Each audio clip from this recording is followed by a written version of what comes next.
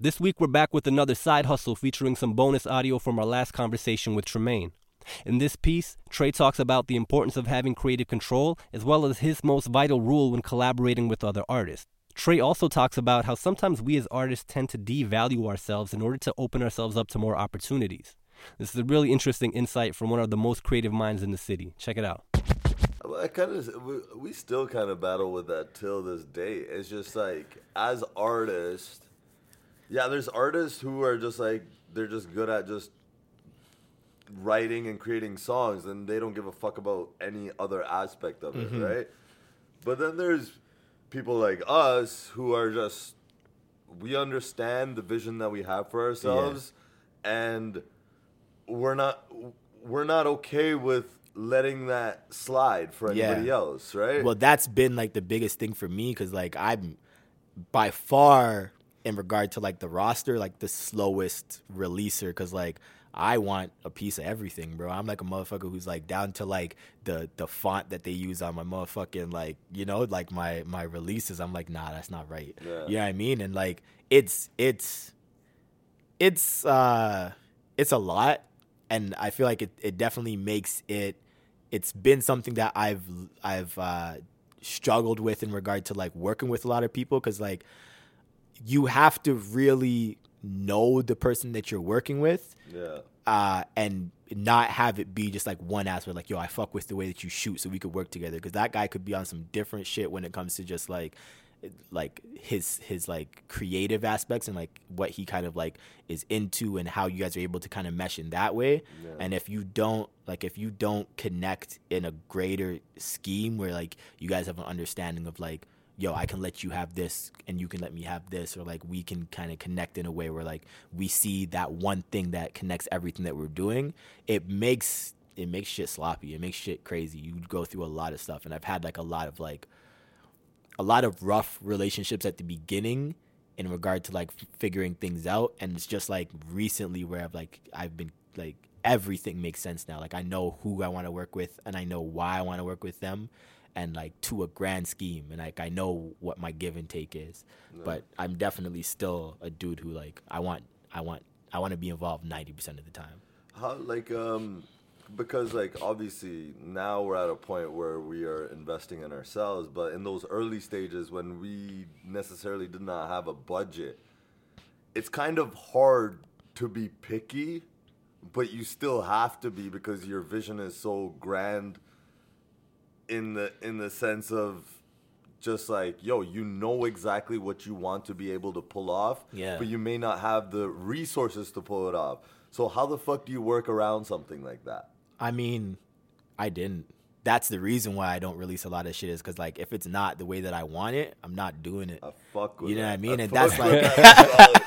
And that's like it's pissed a lot of people off. I have probably 5 or more than 5 videos that like hasn't been released, and not because like we killed the creative. Like these are videos that I'm like mad proud of, but I'm also like which I feel like is something that like we should definitely touch on, is like the business side of things is something that I got into a lot later. And it's just another facet to the fact that like it's something that I probably should have just let go. I should have found somebody who knew how to like really like go in on it, but like it's something that I wanted to really like know fully, because I mean you lose a lot of fucking money not knowing how to do business, you know what I mean? And because of that, none of these have been released. They're probably all going to get released this year now.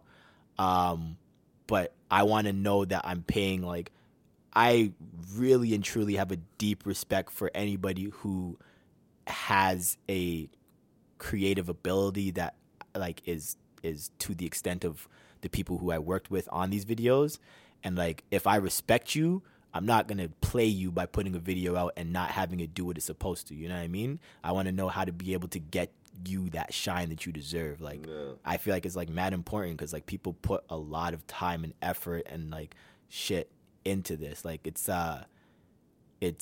something that I feel like was like a huge joke in 2018, like when they put out the memes where it's like people are like, you want me to pay like $2,000 for something that takes you 5 minutes to do, and they explain like why it took them 5 minutes. They're like, okay, well, you do 2,000 hours in school and blah, you know what I mean? Yeah. You get a diploma for this shit and you can do it that quickly, but like you do it on your own, it'll take you like 2 years. Yeah. I worked to make it a 5 minute process, you know what I mean? And that's something that you got to respect, and people don't really understand that. But I do. So like it's something that I want to make sure that I pay homage to, especially because like a lot of the people that I work with like came out of pocket for me, you know what I mean? It's not like I was paying them like the rates that they fully deserve. Yeah. You know what I mean? So it's like, I don't know. There's a lot of respect there for like everybody that I work with. That's a really important thing that you put on, is a lot of people within, like we've all everybody I feel like at some point has finessed their way to getting something done for free, right? Yeah. But the biggest thing is the respect aspect. Yeah. And I feel like that's the way we've kind of operated too, is anybody we're bringing on, and yeah, some got paid, some didn't get paid. But the main thing is treating people with the respect of their time. Yeah. Like you said, yeah, they could chop it up in 5 minutes.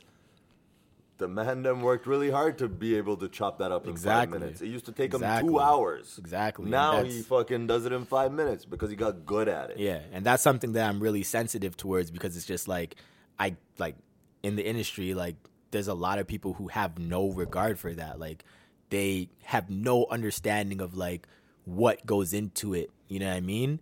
And they're just like, all right, cool. Like, you could do that in 5 minutes. What's your hourly rate? I'm going to give you $50 because that's, you know what I mean? But it's like, nah, man, pay full attention to what's really going on around you, because like you can piss off a bunch of people real quick. You know what I mean? And like, also there's just the fact that like, again, like, you know what I mean?